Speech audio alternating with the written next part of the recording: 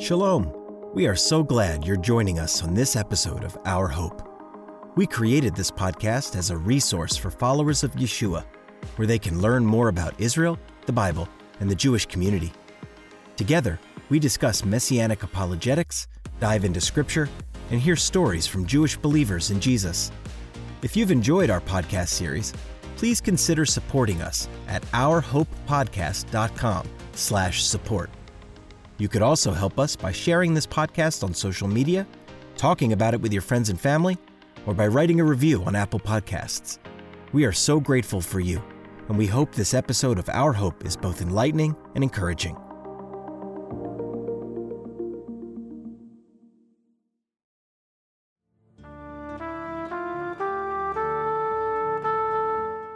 Welcome to Our Hope, a production of Chosen People Ministries.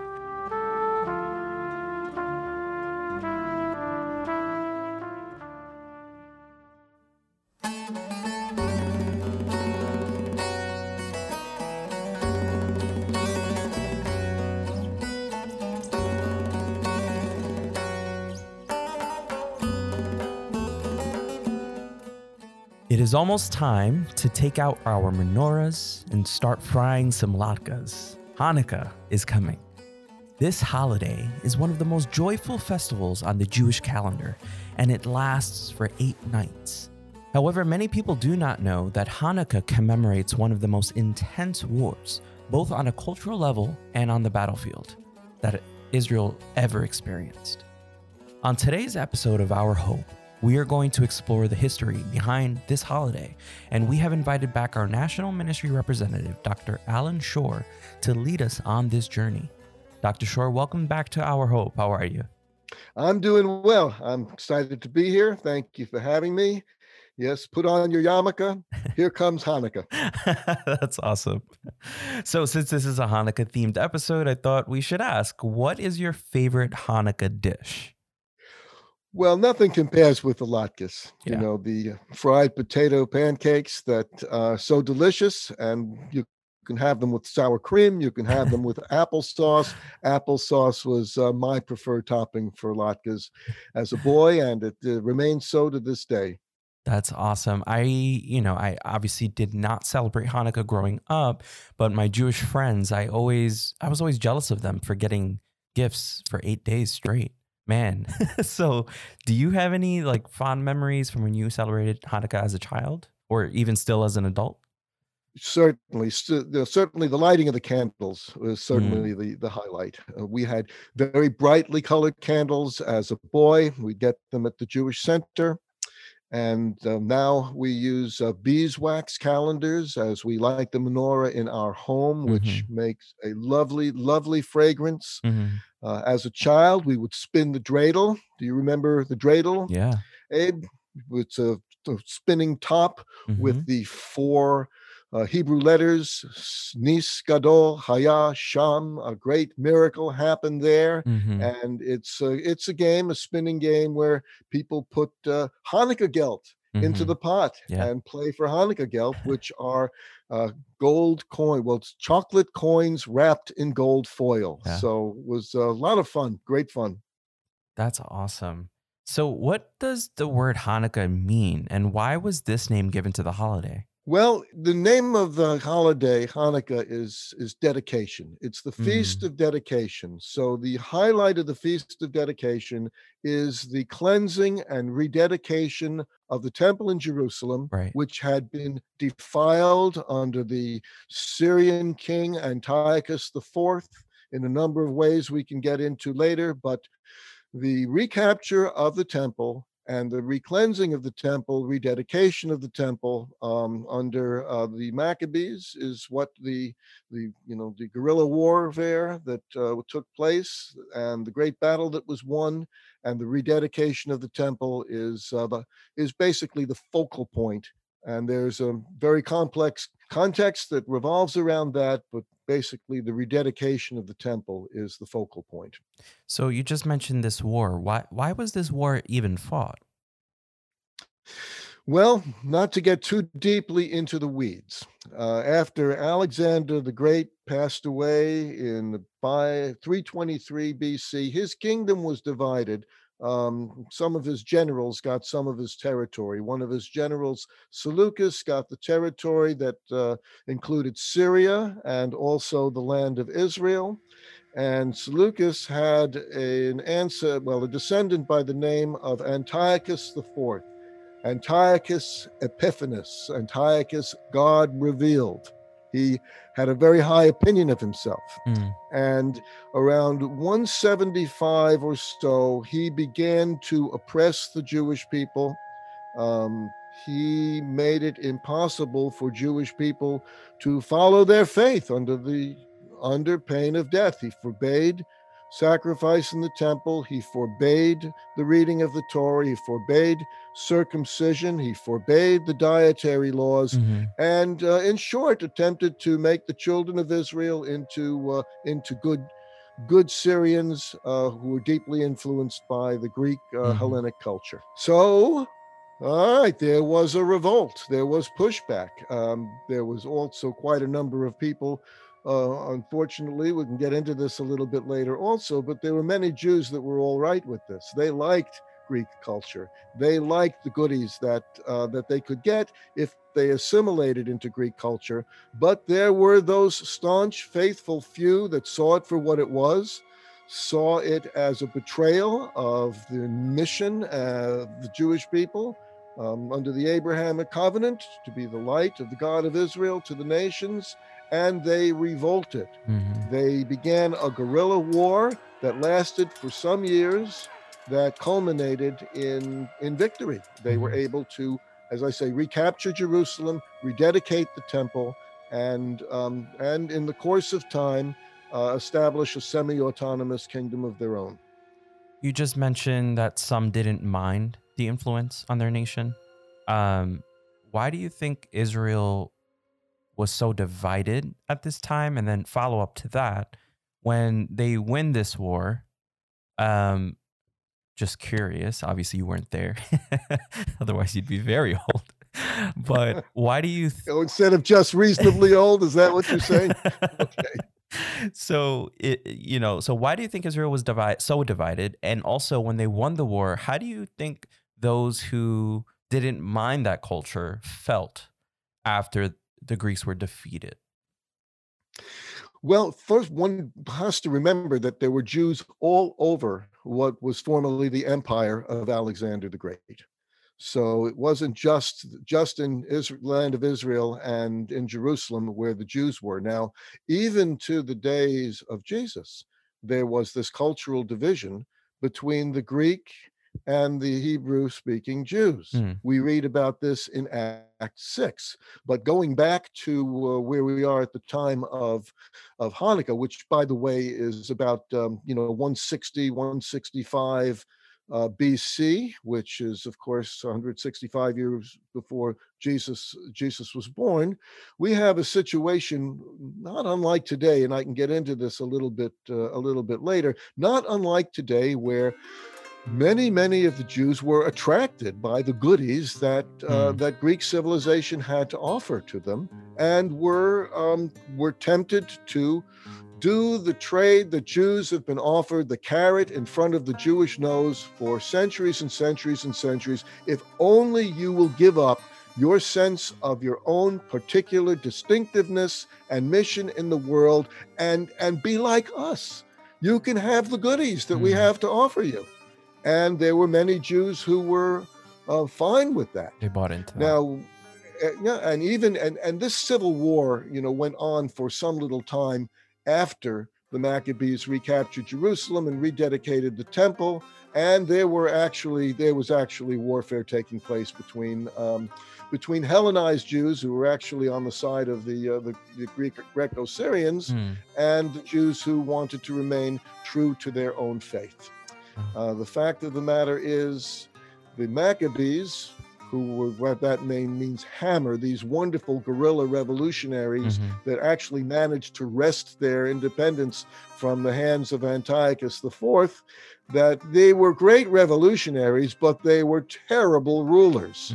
They became, their rule just degenerated into the same despotic, ancient Near East monarchy that was all over the place. You know, we think of Herod as the epitome of that, but there were difficulties. The Maccabees took control of the high priesthood, and there was always meant to be a division between the Israelite monarchy and the Israelite high priesthood. The descendants of the Maccabees attempted to consolidate those two roles and basically place the separation of church and state, if you will, get rid of that, which they were not entitled to do. So there was lots and lots of struggle and conflict, and we have echoes of that in the New Testament with the various sects and groups that were vying with each other. This is actual, true history that was going on, and it went on even into New Testament times. So it's so fascinating because they're fighting against an empire, right? And they're so divided within themselves. How in the world did they win? Well, I'll tell you, I've been giving a little bit of thought to this question because the Greek Empire was not an empire in the same sense that Rome was an empire. Right. It was a Hellenic civilization that spread across a broad region, but there was not a centralized government in the way that Rome was the centralized government of the Roman Empire. So basically, Antiochus had a number of fish to fry. Keeping a kingdom together tends to divide one's attention. You had Egypt to worry about, you had Rome to worry about, and basically the guerrilla warfare that the Maccabees carried on against this big, it was well equipped, it was professional, it was an army that was very, very big, but the guerrilla warfare that the Maccabees carried on just gradually just wore them down, and they capitulated. Incredible. So when Israel dedicated the temple, the Maccabees took over the priesthood, and I believe you mentioned a little bit of that. But they were not from the tribe of... They were not descendants. They were Levites, I believe, but they were not descendants of Aaron or Aaron's descendants. They were not qualified to have the high priesthood. They were a priestly family, but they were not qualified to occupy the office of high priesthood. And then the high priesthood, after they got control and the Maccabees' descendants were the rulers, it just became a political football. As a matter of fact, in the time of Jesus, it was the Roman procurator who appointed the high priest. So, the idea of an Aaronic high priest went out the window by the time Jesus comes on the scene. In thinking about Hanukkah, I'm kind of thinking about Purim. It's a historical holiday. How is it different from the Levitical feasts? It's a lot different in terms of its status. And you mentioned all of your Jewish buddies getting presents 8 nights. Let me tell you, Hanukkah was a minor festival, a minor festival in Judaism for centuries until we got to the United States, and all of the hoopla that revolved around Christmas made Jewish parents say, you know what, we've got to do something about this because our kids want us to set up Christmas trees and give us Christmas presents, give them Christmas presents. We have got to stand up for ourselves here. So Hanukkah was sort of put on steroids in the United States in order to give it a status, at least in the eyes of the children, that was at least equal with Christmas. So it's for centuries, it's not an important holiday in that sense, but it's certainly become a very important holiday in Jewish culture. Right. So there are two symbols that when you see them, you automatically think Jewish. Or the first one is the Star of David. When you see that, you just know that's Jewish. That's a Jewish symbol. The second one is a menorah. And we know that the menorah is a major symbol of Hanukkah in particular. So the Bible describes the menorah as a 7-branched lampstand. But the Hanukkah, which is the menorah used for Hanukkah, has 9 branches. Why is that? All right. Menorah has become sort of a generic word for, for a candelabra, candles. So 7 branches, that is the menorah that is for the temple. In fact, you can visit the Third Temple Institute in Jerusalem today. You can see a big 7-branch candle that will be part of the furnishings of the Third Temple, if and when that should come about. Now, the Hanukkah menorah lamp technically is called a Hanukkah because it has 9 candles. 8 of those candles commemorate the 8 days and nights of the holiday of Hanukkah. And if you've seen menorahs, you know that one of the candles in the middle is elevated. That is called the shamash, which is the servant candle. And, for believers in Messiah, it's not a hard stretch to see the lighting of the servant candle, which in turn lights the lower candles with the same light. So it's not a hard stretch for believers to understand that we burn with the same light that Yeshua has been authorized to give us through the power of the Spirit. Wow. Now, that's not a mainstream Jewish interpretation, obviously, but it's certainly one that inspires me. Yeah. So it's 9 candles for the Hanukkah, which is not the menorah that sits in the temple, which is 7-branched. Incredible. Thank you for that.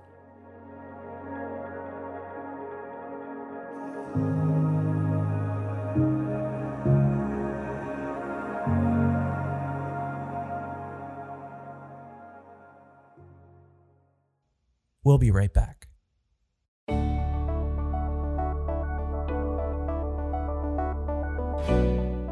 Shalom, my name is Nicole Vaca, and I'm one of the co-producers of Our Hope podcast. We created Our Hope to be a window into the Messianic community, a place where we can discuss Israel and the Bible, and a resource for people who want to share their faith more effectively and compassionately with the Jewish community. If you are interested in supporting what we do, you can donate to Chosen People Ministries at chosenpeople.com/donate. You can also support us by sharing this podcast on social media with your friends and family, or by writing a review on Apple Podcasts. We are so grateful for your support, and we hope you enjoy the rest of this episode.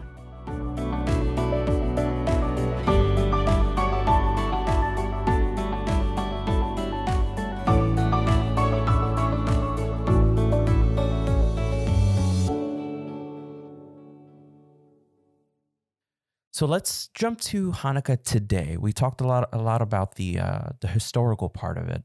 But what are some of the foods and traditions we see in Hanukkah celebrations? Well, it's not that different from what it was earlier on, just in terms of the food being oil. Oil is the thing, the fried food, because the oil represents, and this is the miracle of Hanukkah, which I don't think we touched upon just yet. The miracle of Hanukkah is this, as the story is usually told, that when the Maccabees reconquered Jerusalem and cleansed the temple, they had to light, the eternal light that burns in the temple, which is supposed to burn every day. They only had enough consecrated, purified oil to last one day. So they had to go and procure more. And it took 8 days for them to get more. And during the 8 days of Hanukkah, the light burned, the oil burned miraculously, the 1 day worth of oil burned miraculously for 8 days. So that is primarily the miracle of Hanukkah. That's the Nes. That's the miracle. A great miracle happened here. That is the miracle that is being referred to. And as a result, oil becomes a very important symbol in the storytelling of Hanukkah. And so foods are fried in oil. The latkes are fried in oil. There Mhm. is an Israeli donut called sutganya. Mhm. It's a kind of a jelly donut that's fried in oil. So the latkes and the sukanya, which are fried in oil, highlight Hanukkah. Now, Hanukkah has also become a symbol in Jewish life to stand up to oppression. Mm. Okay, now this is an important element. Now, remember, several years ago there was a spate of anti-Semitic incidents, and everybody was putting Hanukkahs who cared about this.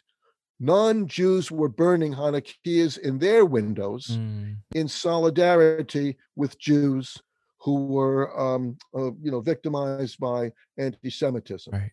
So the element of standing up against oppression has become has been highlighted in recent years because of a spate of anti-Semitic attacks that have taken place here and elsewhere. So that's one current events, contemporary meaning that has been highlighted in Hanukkah. And, of course, the idea that the Jewish people stand for something, Mhm. that there is sacrifice involved in carrying on Jewish life and tradition. That is also an element in Hanukkah awareness, if Mhm. you will. And this also, I think, if we get to this, there are one or two things that Christians can learn from the celebration of Hanukkah that are along these lines also. Yeah, I mean, Christians typically see, or just people in general, see Hanukkah as the Jewish counterpart of Christmas, but it has such a rich history. So, what would you say is the true meaning of Hanukkah, and what can we as believers learn from it? Well, the true meaning of Hanukkah uh, goes back to the hidden history that I was referring to Yeah. a little bit earlier, because its lesson is so urgent and so eerily up to date. Hmm. And I have to tell you, it's not very nice. That's what we were talking about. That's why it's hidden, perhaps. And it is at the time that Antiochus attempted to fold Judaism into the political religious culture of the Hellenistic world, Right. which would have effectively destroyed it. There were many Jewish people in the empire who seemed not to mind too much. Mm. And that they were tired of being embarrassed by being different, perceived as old fashioned, backward in a world filled with so many wonderful opportunities, if only they could learn to make their faith invisible and turn their backs on the identity that God had called them to. Hmm. As a chosen people whose task was to reveal the glory of the one true God to the nations of the world, as the Lord had covenanted with them through their ancestor Abraham. Think of what would have happened if that had been a successful project. Where would there have been a community that the Messiah would have been born into at the time that was appointed for him to come? Where would the Israelites have been if they had all turned into good Greeks? Wow. Now, they say that Hanukkah is the Jewish Christmas. There's really not a great, they really don't have very much to do with each other on the surface. Right. They come at roughly the same year, at the same time of year, and are celebrated vigorously. But there is a meaning that Christians may, as I say, it's eerily up to date, the message that Hanukkah has for Christians, because there are many Christians today who don't want to. They're embarrassed to be different. They are embarrassed to stand out, and they want to assimilate. They are basically assimilating into the ways of the world to an extent that some that ought to make, in my view, ought to make them quite uncomfortable. So we are an ecclesia. The body of Messiah is the ecclesia, which means the called out ones. What are we being called out from? We are being called out from a way of life that essentially ignores God. We are being called toward a life that acknowledges God, and we give ourselves into God's service. So the same kinds of human nature doesn't change a great deal over the centuries, I've noticed. When you look at how the scripture continues to speak to us, how the literature of the ancient world speaks to us, it's human nature. The temptations remain the same. The temptation to live as though God does not exist, and our challenge to turn from that mindset to a mindset that acknowledges God joyfully and seeks to serve him zealously. Dr. Short, thank you so much. Thank you for having me.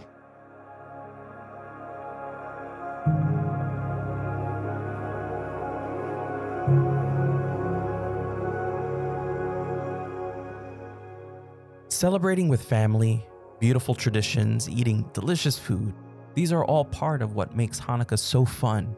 But the story of this holiday is what makes it truly wondrous. Hanukkah is a celebration of how it is God who gives us the victory in any battle we face. When we choose to trust and obey him, we can have the assurance that he is fighting for us. We want to leave you with the following verse from Proverbs chapter 21, verse 31. The horse is prepared for the day of battle, but victory belongs to the Lord. On next week's episode of Our Hope, we will dive deeper into the gospel according to Hanukkah and how this holiday can be a great time to share the good news of our Messiah, Yeshua. Until then, Hanukkah begins this Thursday at sundown, so if you are celebrating, we hope you have a wonderful Hanukkah. Join us on Sunday, December 13th at 4 p.m. Eastern Standard Time for a virtual children's Hanukkah program featuring songs, activities, and storytelling. You can sign up now at chosenpeople.com/Hanukkah Kids. Thank you for listening to this episode of Our Hope. This episode was made possible thanks to Dr. Alan Shore, Nicole Vaca, Grace Sui, Kyron Bautista, Dr. Mitch Glazer. Until next time.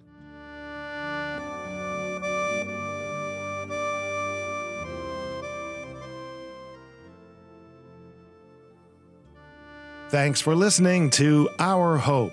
If you like our show and want to know more, check out ourhopepodcast.com or chosenpeople.com. See you next time.